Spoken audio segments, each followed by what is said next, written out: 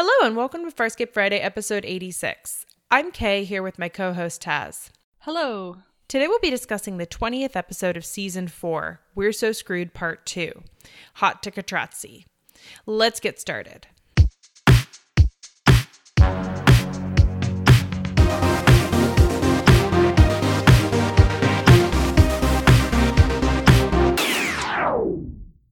Welcome back.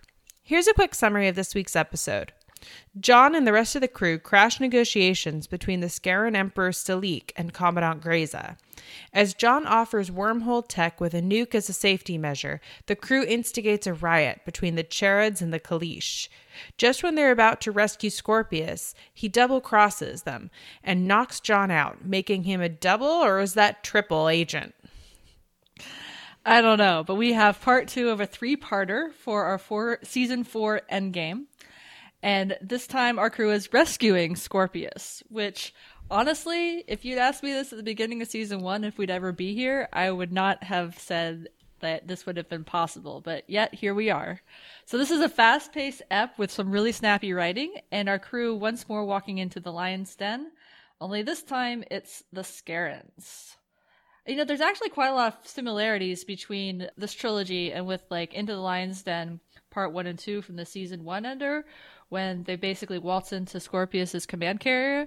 And also it reminded me of the season 1 finale where they are infiltrating and rescuing John at the Gamik base. Mm-hmm. Yeah, I think that, like I said, their 3-parters tend to follow kind of an arc that you eventually learn to feel out. One of the things that really works for me here is that it starts kind of in media res, and then they just keep going from there, you know? Oh my god, it's so hilarious when they're in Lola flying into the Scarran base, Katratzi, and of course they have to tell the audience what's going on. It's like that, as you know, Bob trope, except they make it so that Aaron is like asking Shiana, why don't you listen when we make our plans? And it basically being like, oh, Shiana wasn't listening, so we have to explain the plan again to her. Or Rigel's complaining about the plan, so we have to explain how simple it is and like the 3-beat, like, we go in, we get Scorpius, we get out. Simple, right? Which is what Aaron says. And then later, when they're on the base and they're doing a little bit of planning, Norianti's falling asleep and she has to be woken up and reminded of the plan. So I don't know, it just made me laugh when that happened. That was the thing about this episode, it's actually quite funny in a lot of ways. Like, the writing on it's really good. Yeah, it's a really sharp episode. I think that I don't know how much I liked it compared to part 1, just because it feels so different. Do you know what I mean? Mm-hmm. Well, it's in an entirely different location. Yeah, it's an entirely different location, which actually it does feel a little bit more like Liars, Guns, and Money than I think their other trilogies. Because you look at The Princess, you look at Into the Lion's Den, like all of those ones kind of occurred in the same place. So they all kind of had this overarching plot that pulled the 3 episodes together, and it was a lot to do with place. Mm-hmm. And I think here, because we switch places, we're also switching plots a lot. Like, Episode 1 was a rescue mission. Episode 2 is also a rescue mission, but it just feels different than, you know, I think in a lot of ways, this didn't need to be part 2. Do you know what I mean? Right. You could have had part 1, Fetal Attraction, the last week's episode, be a standalone by itself and just call it Fetal Attraction. And that's like Rescue Aaron. And then this one and the next one, which are located at Katratzi, be a 2-parter. Yeah, exactly. The other thing that really echoes that is that it feels like things happened in between things did happen in between last episode and this episode. And so you do feel a little bit kind of like, even though I like that it begins in media res because it means that we don't have 3 Katratzi episodes, which I think would have been unnecessary.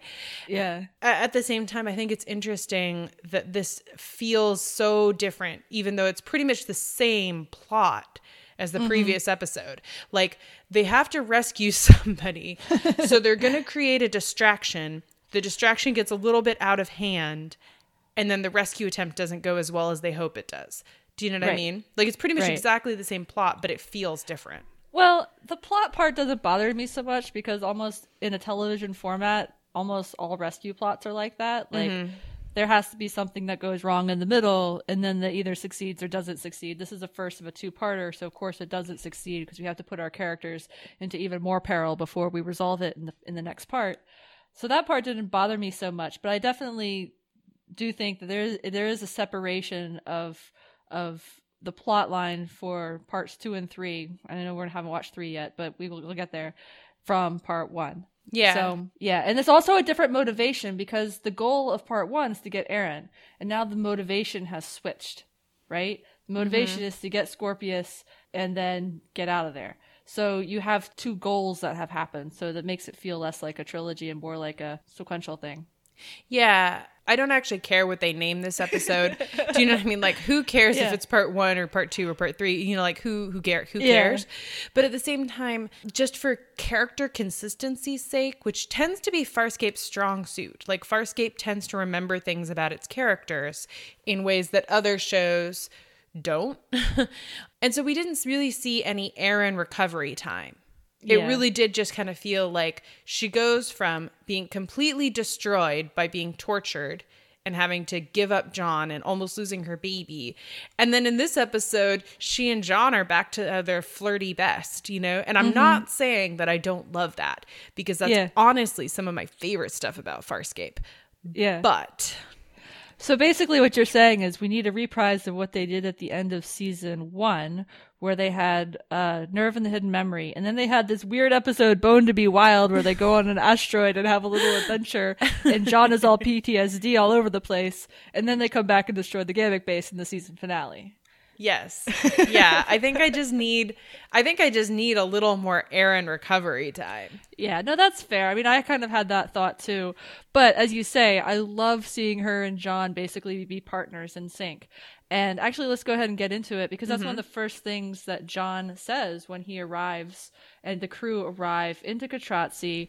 You know, they basically are turning themselves in. We've had this short open on Scorpius being tortured, so we know that War Minister Akna, who we met before in Bringing Home the Beacon, is torturing Scorpius, trying to get the wormhole information that she thinks he has. And meanwhile, Stalik and Commandant Greza are having peace negotiations, and she's trying to threaten him with wormholes, and he's not buying it, and they're just back and forth. And then here comes John Crichton and crew, and the first thing he says when Greza says John Crichton when he walks into the room is "and partner," because Aaron is by his side, and they are so in sync this whole episode. It's kind of like that return to season 2, 3 kind of partnership between the two of them, where they're buddy cops and you know, they're a team, and it's a lot of fun to watch, and they're in love, and you have these little flirty moments and stuff too. And as we play this, as John is doing all this, he's like standing on a table, and he's kind of John Crichton nutso at his best. Erin is in the background, completely silent, and she is just smiling. She is enjoying the show. She really is. So John has walked in with a nuclear fission bomb strapped to his body, and I didn't get the whole scene because it's really long, but he goes through and he says, I have every kind of dead man switch on my body, and he goes through basically a do not F with me kind of speech, so you got to give me what I want. And this is what Stalik, the emperor of the Scaran Empire, who is all in red, he's great, asks him. What do you want? What do I want? What do I want? I have not been chasing my ass all over the galaxy trying to pull out chunks of my brain. I have not been sneaking fembots and screeths into the places where I live. You want something!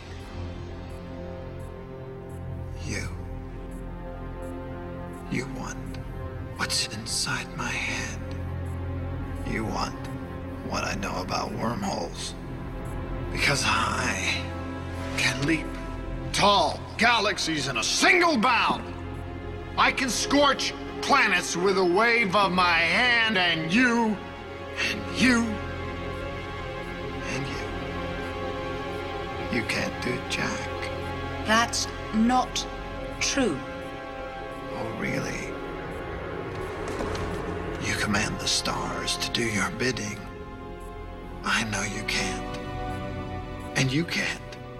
And you can't. And you won't. But I have. Then why are you here? Because I am an American. And what does an American want? Democracy? Capitalism!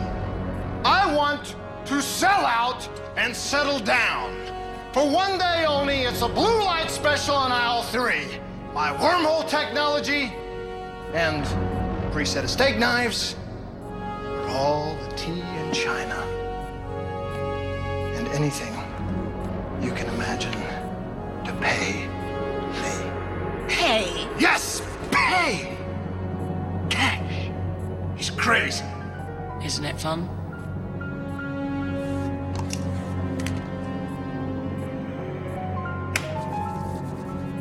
Welcome to my Cold War.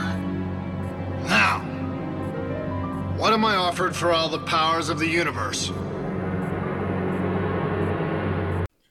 I just love that speech. Well, there's basically two questions. You have the first one of that Stalik asks, which is, what do you want? And John's like, I don't want nothing.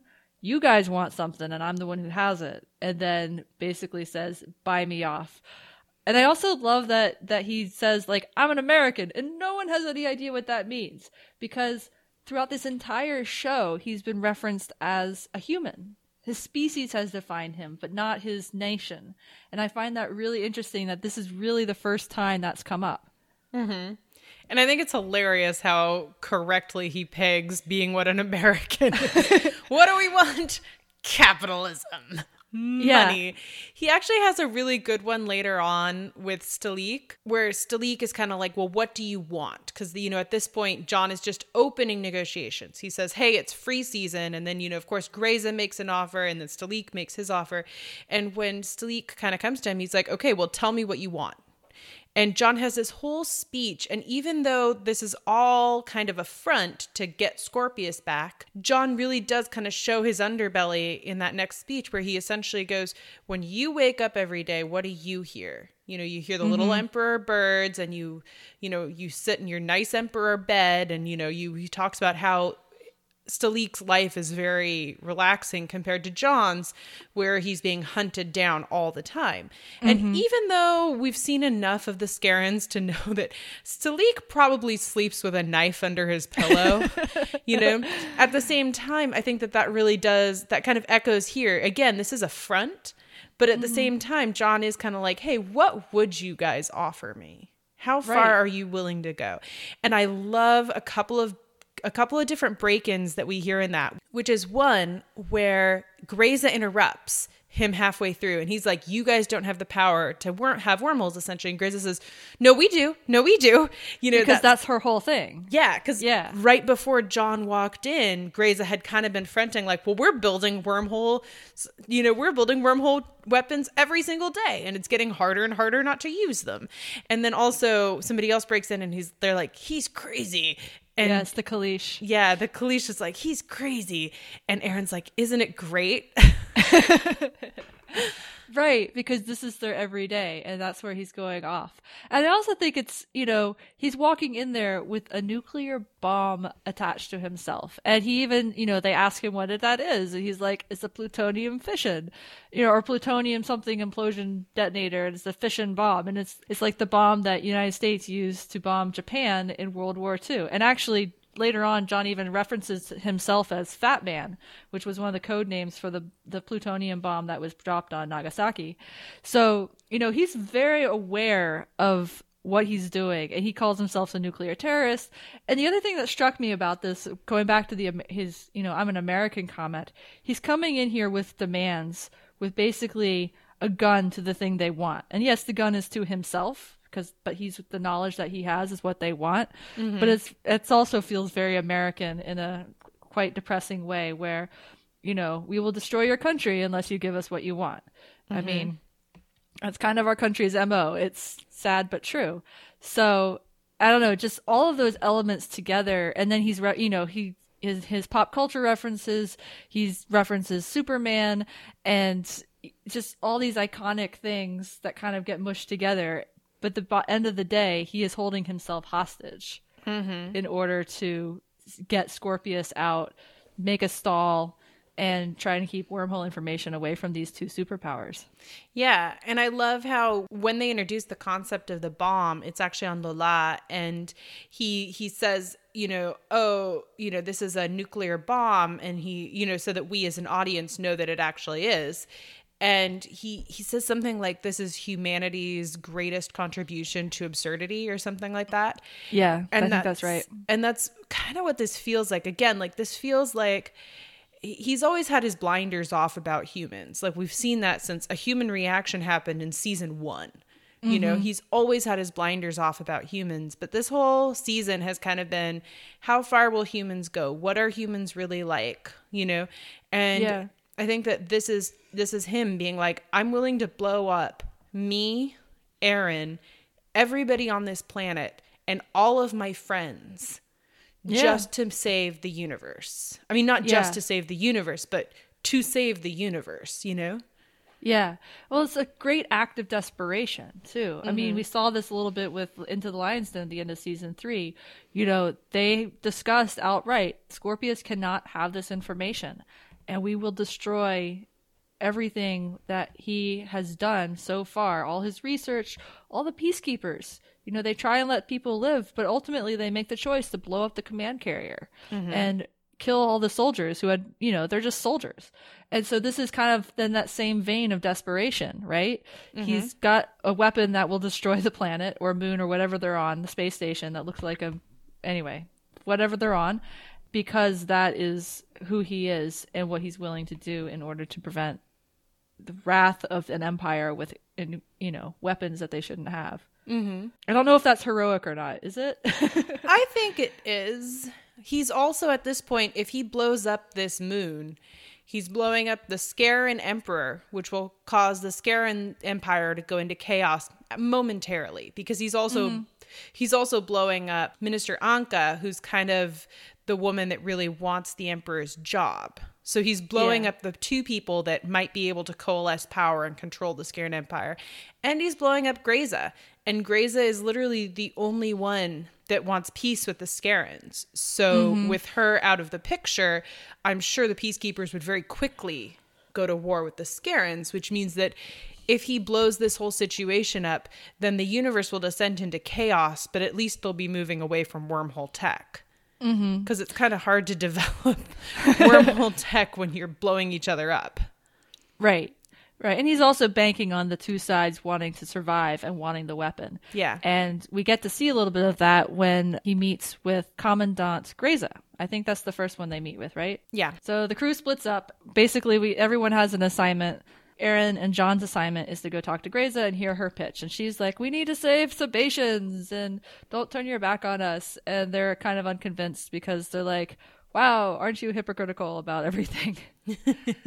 And so her pitch kind of falls on deaf ears. So we also have Braca here, and I just want to mention that because he comes up again later.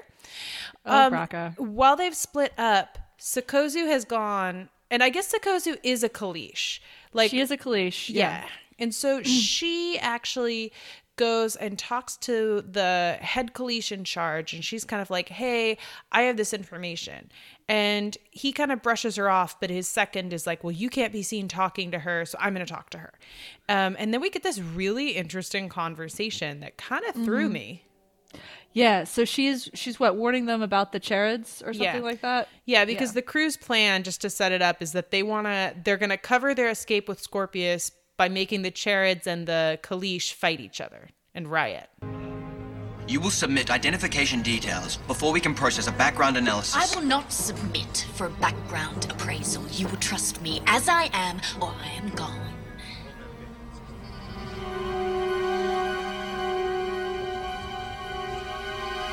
Now, what of your background?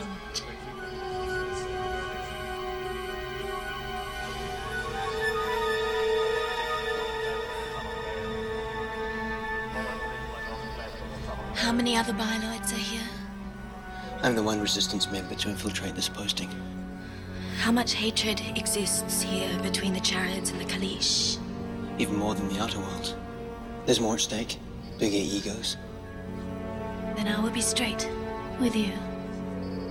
We want to ignite that hatred, and we want to use it as a cover for our escape. So during the quiet spots during that quote, what you see on screen is Sukozu's eye, one of her eyes turning around and showing like a different pattern on the back of her eyeball. And I'm like, what happened to your optical nerve, girl?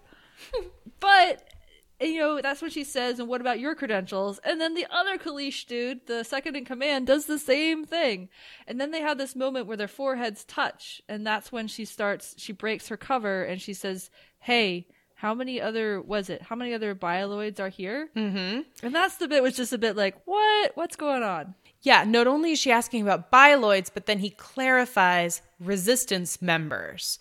So that indicates to me that the resistance members are either using bioloids, maybe because they are regenerative in a certain way, or maybe also because they're expendable.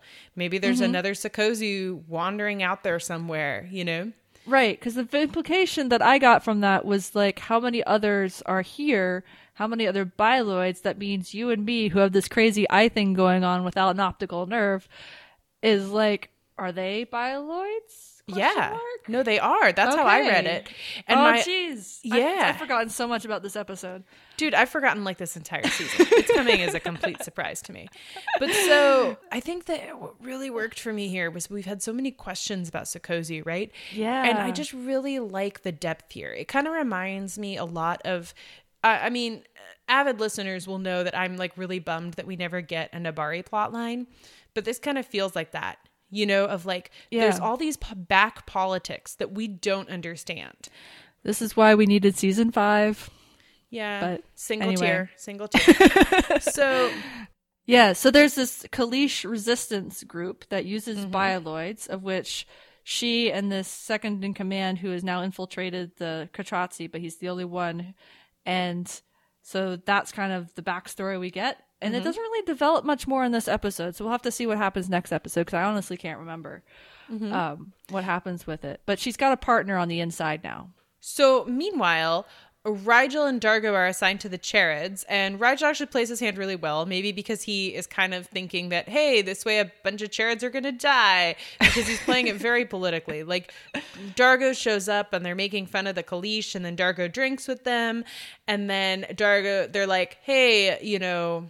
Or somehow it comes up that Dargo is getting paid really, really, really well by Rigel. And then Rigel shows up and they're kind of stirring the shit because they're like, you know, throughout this whole, I'm just going to kind of summarize because it keeps cutting back to them. But essentially the way that they stir up the Charids is that they say, oh, hey, yeah, you should come work for me. I pay really well. And by the way, the Scarens are about to develop wormhole tech. And when they develop wormhole tech, they're not going to need soldiers. They're going to need techs, like the Kalish. Right.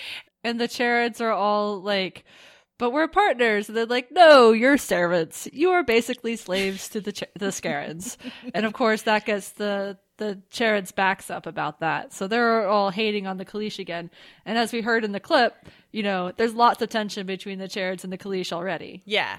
And at this point, Sukozu has planted the idea in kind of the head Kalish's in his mind that the Charids are about to push the Kalish out, you know? Mm-hmm.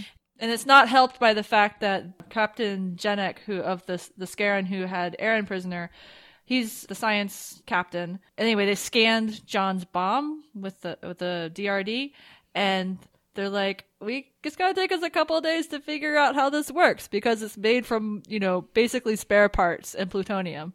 Which, of course it is, John. I just love that detail. And so Captain Jenik is like, oh, you don't have time. You better fix this or we'll find someone who will. Kind of, you know, posturing with the Kalish. Mm-hmm. And so that makes the Kalish worried because Sukozu's new friends basically says, oh, it's just like she said. They're going to get rid of us if we're not careful. Mm-hmm. So lots of pot stirring going on. Yeah, I also want to point out that John is very smart, but he is an astrophysicist.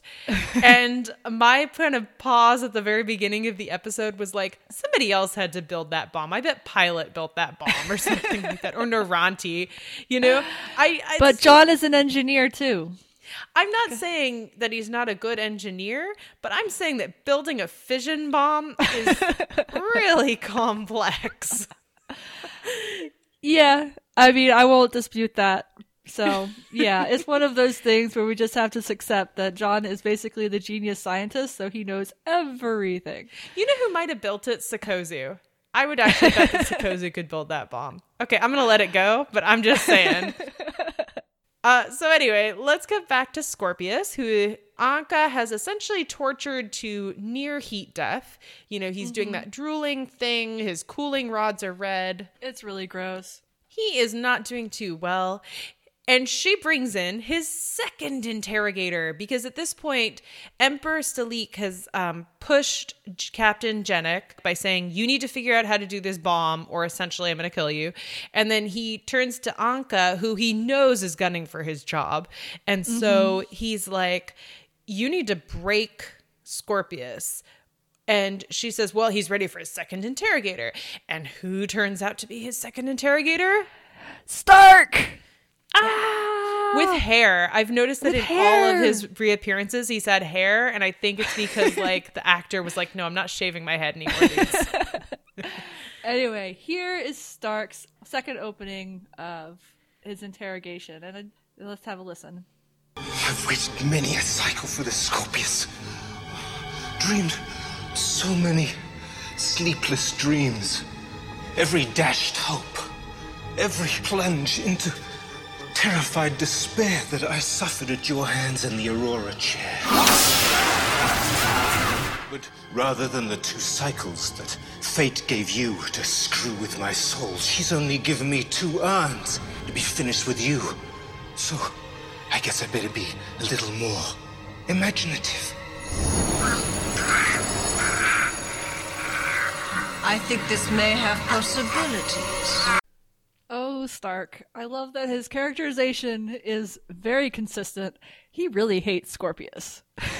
He knows how to hold a grudge. I mean, he held a grudge for John for like years.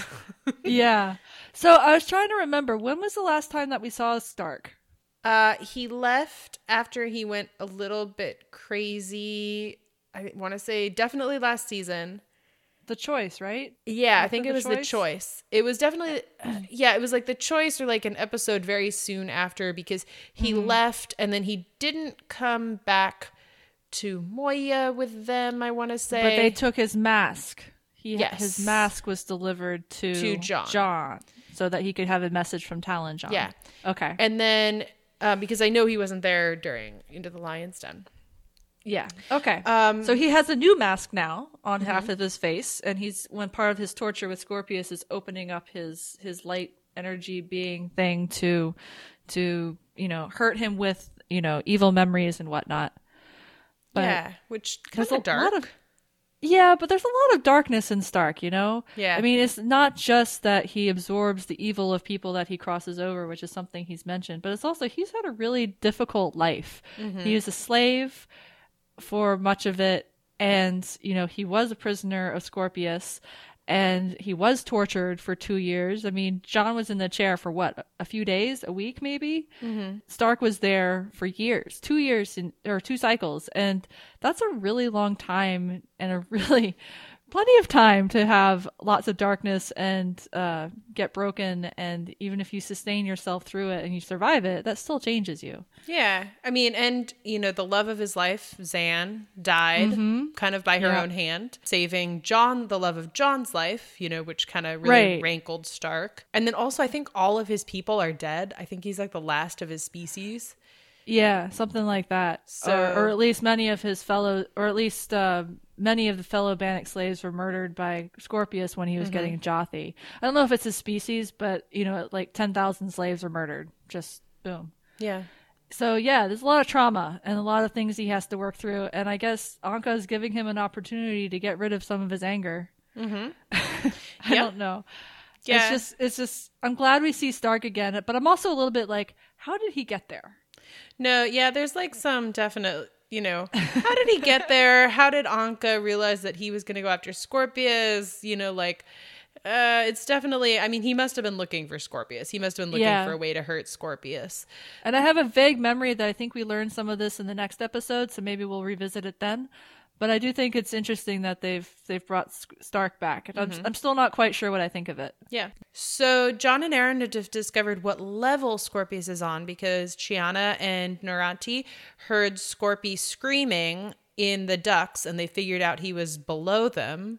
Mm-hmm. And so John and Aaron, who have been given free reign because Emperor Stalik kind of wants to do the same thing Scorpius did, which I'm like, why do you keep giving people free access? Why do you keep giving these people, they keep blowing up bases and banks? They are 3 for 3 right now. So just saying. Yeah. So they are wandering around the halls and who do they run into but Braca? Braca. Oh my gosh. I love this little bit. Hey, Braca. You look a little lost. Does Mummy know you're here? Does Mummy know he's Scorpius' boy? Oh no, Mummy doesn't know.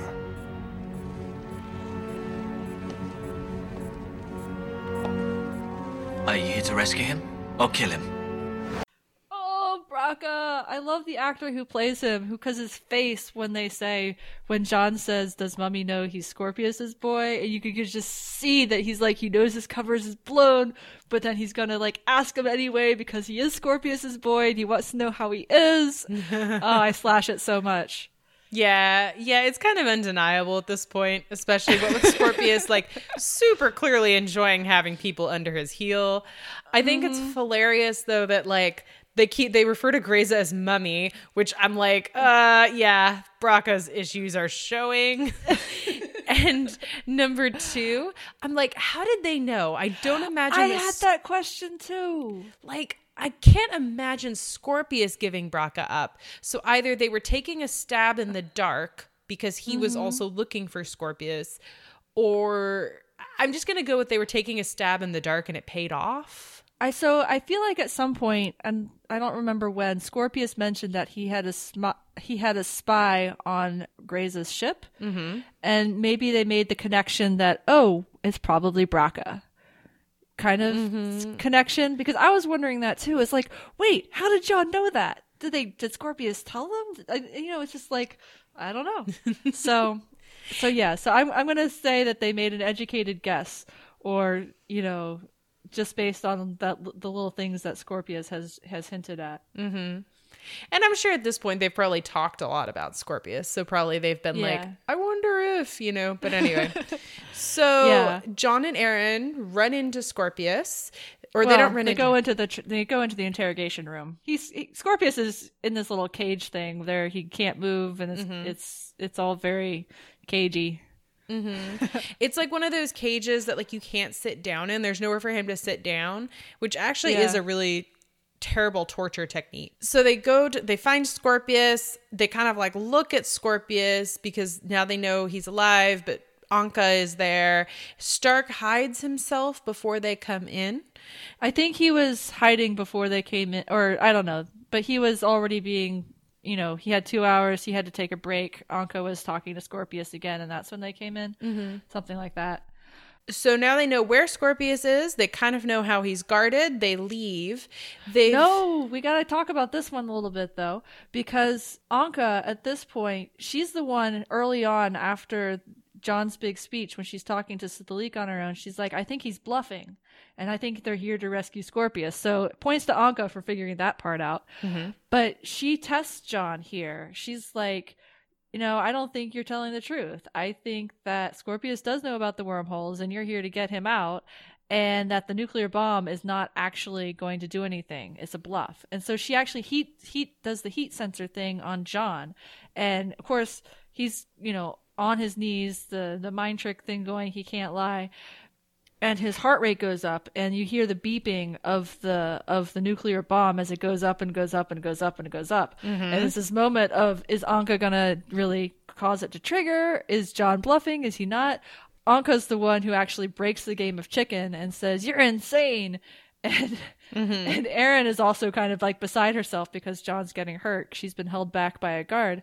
And she's like, "Yeah, you are insane. This is insanity that we're trying to do here." He really is wearing a nuclear bomb.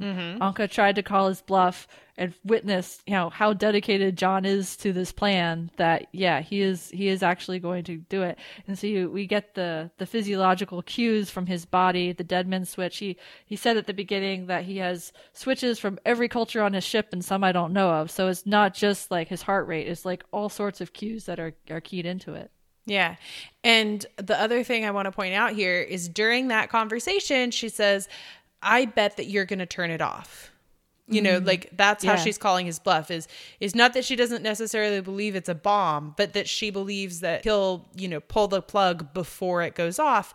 And then he kind of says to her, "I can't do what I don't know how to do. I don't know how to turn this off," which leads me to also be like, I think maybe somebody else built this bomb for him. So yeah, or he deliberately made it something that he couldn't do. Like he said, hey, Sikozu or pilot, I need you to do this part of like the off switch because I need to not have that knowledge. Yeah.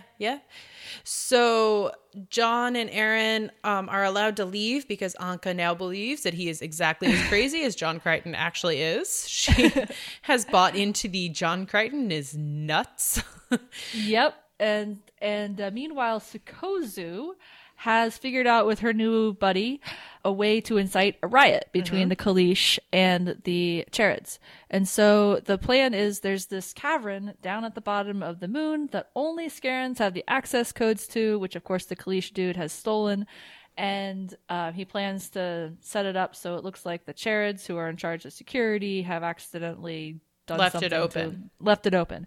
And so John and Erin are going to quote unquote wander in, basically be a way for, whose fault is it that they were able to get to the super secret place. And so John and Erin do go down and they actually have this really touching little moment on the elevator where John basically has Erin and they dance together in this kind of quiet coupley moment, which is like, oh. But they go down there and they see a field of flowers and a big giant flower. And it's like, this is the Scaran's most precious secret. And earlier on, Stalik had offered one of these flower treats because they eat them. They're like the snacky things. I think we saw the one in the last episode on the space station. On the space station. And John has this offhand comment that, hummingbird fodder, it's a bird of paradise. And my mom had them in her garden at home. So they kind of look like a bird of paradise. If you've ever seen them, they're red flowers. I think they're native to Australia or the South Pacific. I could be wrong, so someone from there, please correct me. But they kind of look like a bird. They're kind of like thin, and they have petals that kind of go off like wings a little bit. So anyway, so that's what they find down there. So there's another added mystery that's not answered this episode, which I think we get more info on later. It's like, why is this the Scaran's most prized possession? Yeah, and so not only will I point out that this is heavily guarded because the Kalish don't have the code, only the Charids do. But I want to point out a couple more things about the Birds of Paradise. You just want to keep in mind that this is like their top secret level, and then also remember back to the episode where we found out about Scorpius's past, and we also saw the Birds of Paradise. Oh my God! Right. Yeah. So Incubator from season 3. Yeah. So just like a little reminder that like the his parents landed on this planet and there were birds of paradise on this planet, and then the Scarans went to that planet. Right. They are, of course, immediately found in the middle of doing some nookie. And it's actually hilarious really because nobody's like shooting them, but then they get taken in front of Stalik, and Stalik is like, "How did you get in?" And they're like, "I don't know. Some chairs got off the elevator. We got off the elevator. We saw this like really cool garden. We thought we'd have sex in it." And it's kind of hilarious. And Stalik is like really, really pissed. Yeah. And so he actually tells off Anka because apparently the Charids are under her command. Well, she's the Minister of War. Yeah, she's the Minister of War, so she's in charge of the Charids, and he's also kind of like, "Oh, and by the way, you also haven't broken Scorpius." And then, so after she leaves to go find out which of the Charids was responsible for this, which, oh my God, they have the most hilarious moment. because he goes to Aaron and John. He's like, which Chareds got off the elevator? And they both look at him and they're like, are you crazy?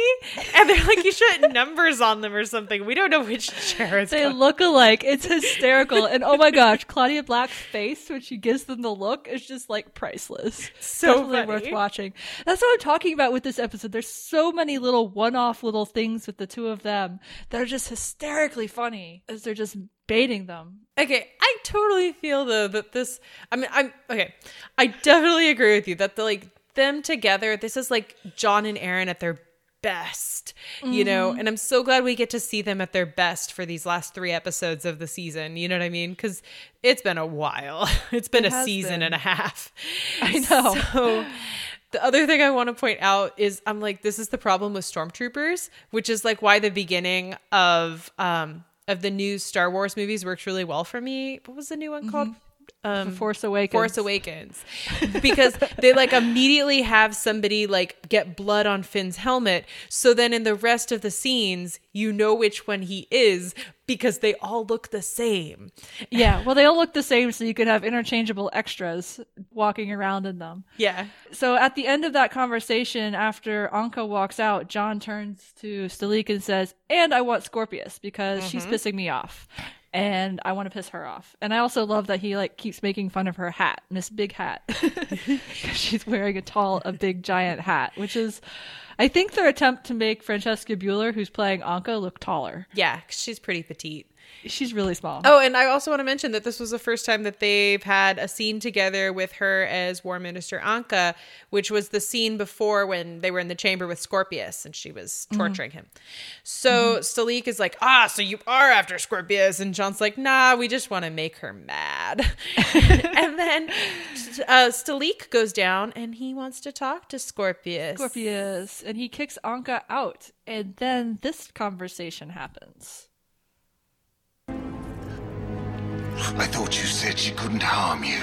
Ain't she couldn't? I'm fine. Quite fine. I've caused enough harm in my time to make it well. We still haven't found a way of disarming Crichton's weapon. But he has demonstrated a convincing command of wormhole. I could separate him from the bomb. He trusts me.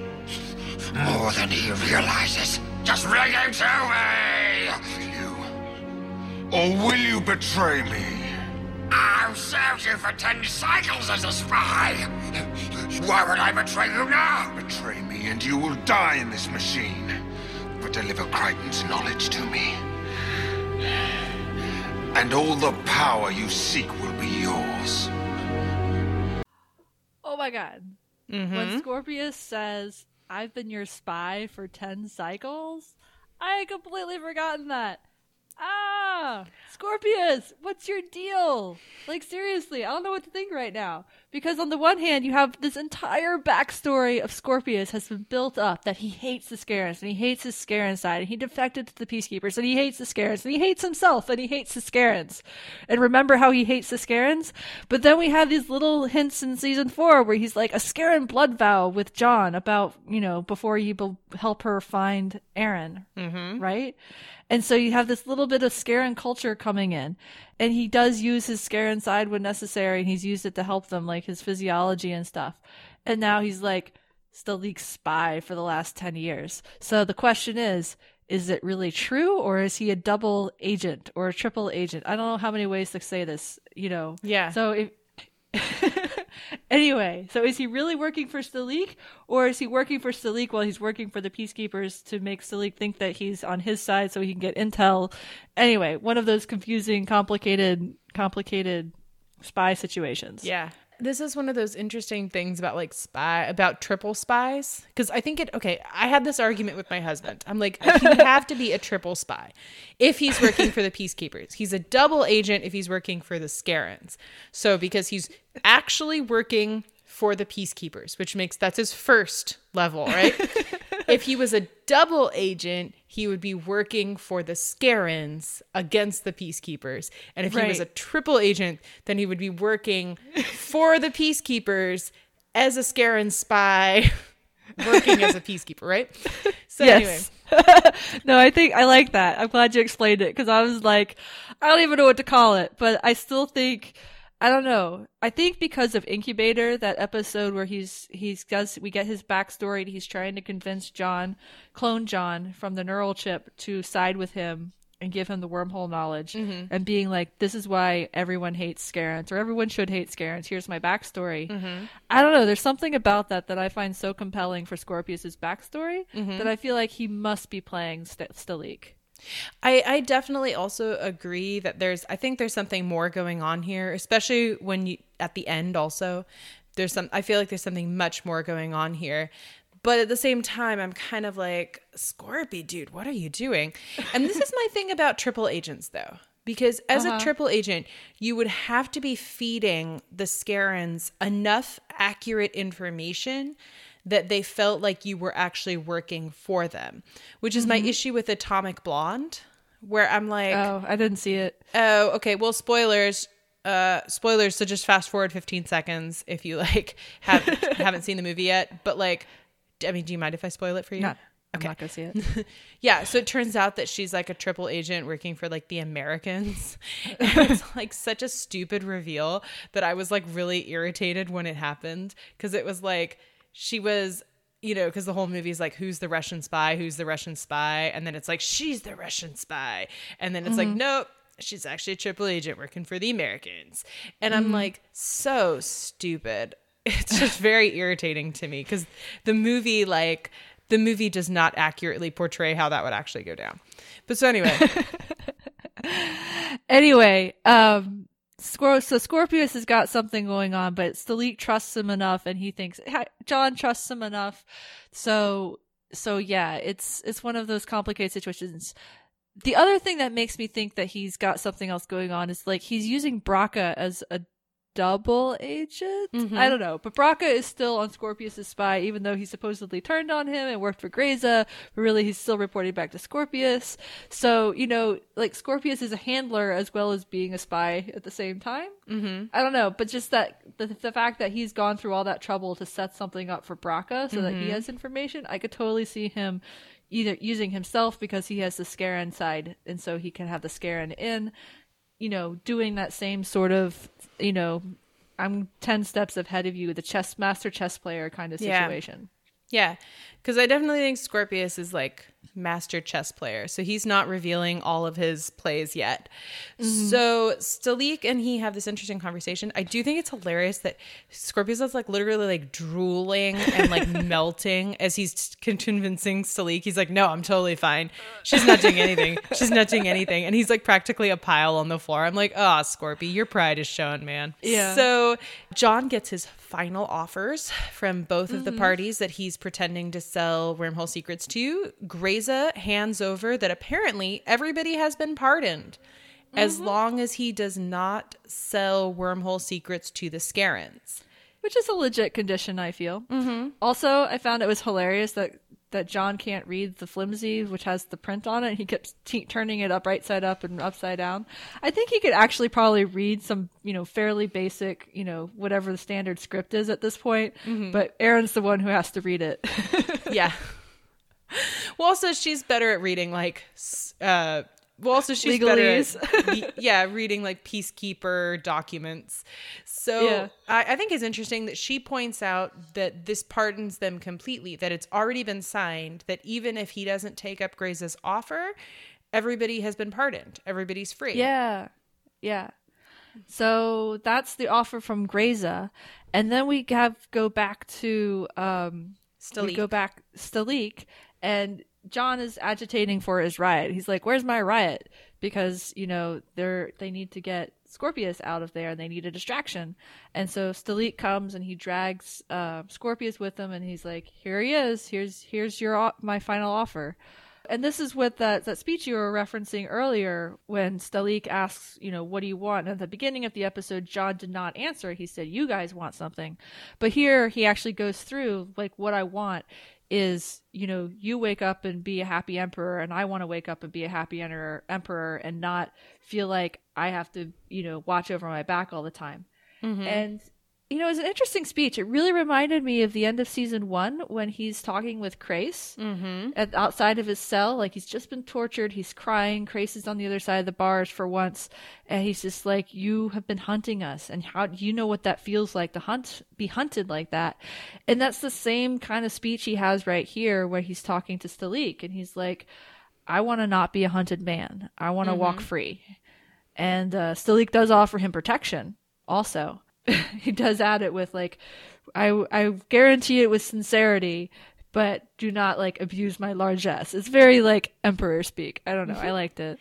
I also like that as soon as Stalik was like, hey, sure, that's fine. I'll give you, freedom. And John was like, how are you gonna follow that up, bro? And Stalik was like, with like a lot of effort. Stalik realizes that, John is not going to be secured. He's not going to be free without a lot of effort, especially since John doesn't plan on, just settling down on some Scaran world and living out his life as, peacefully. So now they have Scorpius. They kind of take him and John is ready for his riot. Yeah. So here's that conversation they have with Scorpius. My appreciation. My ass. Did you tell them? Wormholes, my brain, Harvey, what did you tell them? Nothing. Listen up. I am Johnny Radiation because of you, Nosferatu. Everyone I care about west of the moon is here and in danger to make sure that you keep your mouth shut. Now! Did you keep your mouth shut? Yes! John? You believe him? Yes, I do. Good. Kill him. Let's go. What? Kill him. And let's go. We came here to free him. No, we came here to make sure that my knowledge didn't slip out of his mouth. Kill him, Aaron, and let's go. Oh, you want me to kill him? Well, I'm not the assassin, am I? If you want him to die, you can kill him yourself. You made me promise that I wouldn't. Well, I release you from that promise. Say that again. I release you from that promise. Thank you.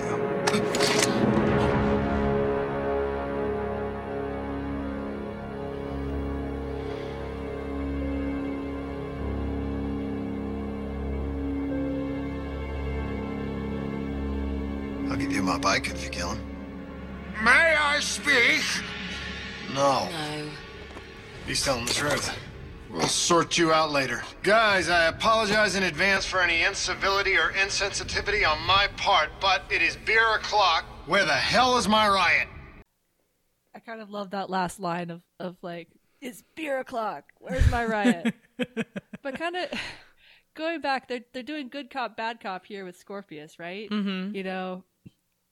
Aaron doesn't want to kill him because whatever reason, and John's like, we just have to kill him now. And, she releases him from the promise that she made him make not to kill Scorpius way back in Promises. And, for a moment there, I was like, are they really going to kill him? Because I'd forgotten what happens in this episode. But, they don't. And it makes me wonder because they were willing to leave him into the hands of the Scarans, and the Scarans could have killed him. They're willing to, previously be like, why we have Scorpius? We need to kill Scorpius. And then John couldn't kill him because of Harvey in his head or any of the other scenarios that we've run into with them. And it's just like, why are they not killing him now? I think because of Harvey.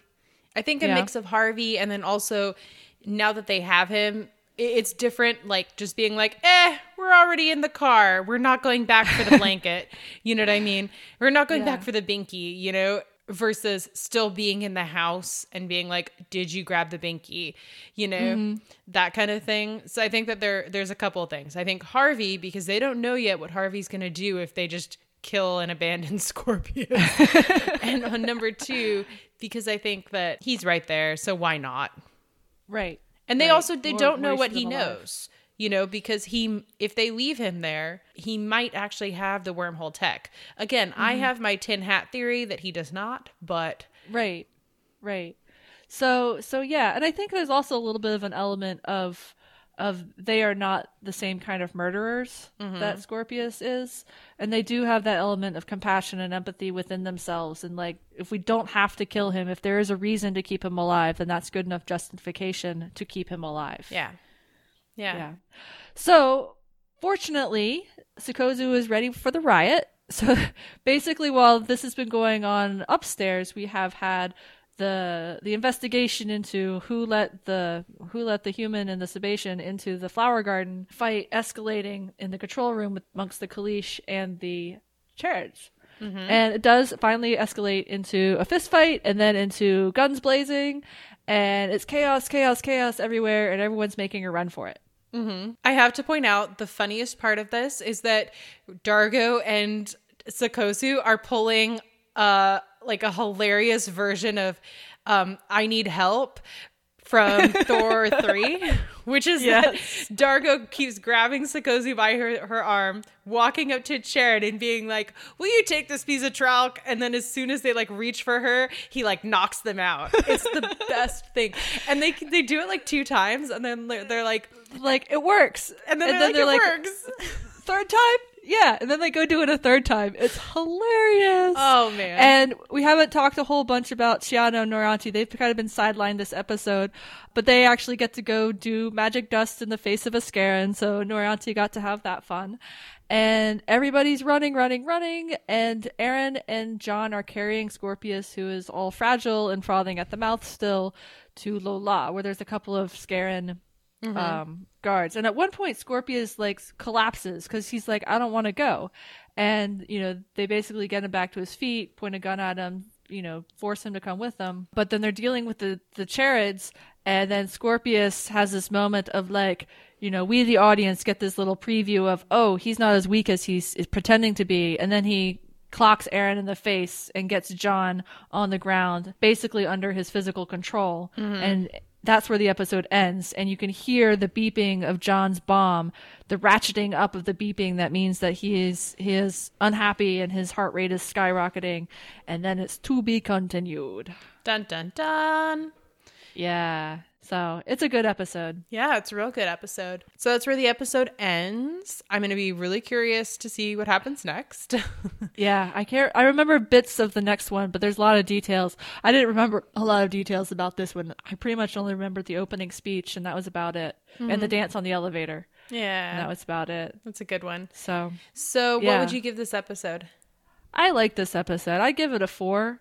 I thought there's a lot of really good action, even though the plot's very straightforward. It's actually very simple action, which made it really followable.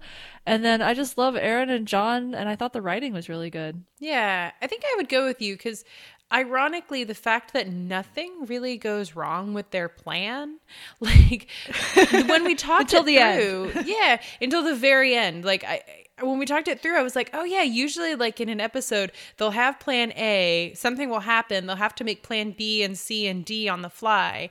And I'm then like, there's plan M. Yeah. Partisan dies in plan M. This one, it doesn't fall apart until Scorpius at the end. Yeah. But I think because it's a 2-parter, like we still have a second half to deal with. Well, 2 of a 3-parter, but as we said, it's kind of like a 2-parter with this one in the next episode, like the Pirates of the Caribbean movies, because there's only of the first 3, where the first one kind of stands on its own, and then 2 and 3 kind of go together, and then there's no more Pirates of the Caribbean movies after that. So sad they never made one after the third one. Super sad also that they never made a second Matrix movie. That was such a bummer. Anyway, so we'll find out what happens next time with We're So Screwed Part 3. La Bamba, I think, is the title of that one. So I guess there's something going on with the bomb in that one. I have a quick question off of Twitter. Sure. We got this one way back in February, and it was from a friend of the podcast, Andy Phelps. And Andy Phelps wanted to know who is the bigger villain among the Scarans, Stalik or Anka, and why do you think so? Ooh, that's an interesting one. I think the one that I dislike more, and I think that the audience is maybe intended to dislike more, is Anka. And I think that's because she's the one who is kind of the rogue power, right? So Stalik here he's towing John's line, right? He's willing to offer the trade. He's willing, one thing we didn't talk about is they offer proof that he has control of the wormholes, and they say, hey, go to these coordinates and then call us when your striker gets there. And of course the striker gets swallowed by a wormhole. So, Stalik is like playing along with John and Aaron, right? But Anka is the one who's like, I'm going to see if John's really going to die if I like heat sensor him or, do the scare and heat sense thing. And she's the one who's willing to go off script, which makes her a lot more unpredictable. And I think that's why she's kind of the scarier villain. I'll agree with you maybe about scarier, but I also feel like Stalik is a pretty strong contender here because we know that apparently Scarin power doesn't necessarily flow from, parent to child. There appears to be some sort of like strength involved or like backstabbing involved, or like maybe it's a Chronicles of Riddick thing of like whoever kills the dude gets the power. Yeah. So I think that for me, that kind of, I'm going to go with Stalik since apparently he has killed Anka's father and then maintained power for a really long time. That's fair. So I'm kind of like, curious to see how and why. Yeah. Yeah, no, that's a really good point. And I think it'll be cool to see how it plays out over the next 2 episodes because we only have 2 more episodes of season 4, folks. Yeah. Just as a tiny preview, we've decided that we're going to do Peacekeeper Wars 1 hour at a time, and we're going to do a couple of wrap episodes, one for season 4 and then one for the series as a whole. So please start sending us any season wrap thoughts that you have. What do you think about this season? What did you like? What did you not like? Tell us your thoughts. Yeah, definitely. We love answering your questions. And on that note, I think we can call it a show. Yeah. I don't think we have anything for Wardrobe Watch, right? Nah, everybody's in their normal outfits. Yeah. So we are Farscape Friday Podcast on gmail.com, tumblr.com, and dreamwidth.com. And we are Farscape Friday on Twitter. Yeah. Have a wonderful week, everybody. Bye. Bye-bye.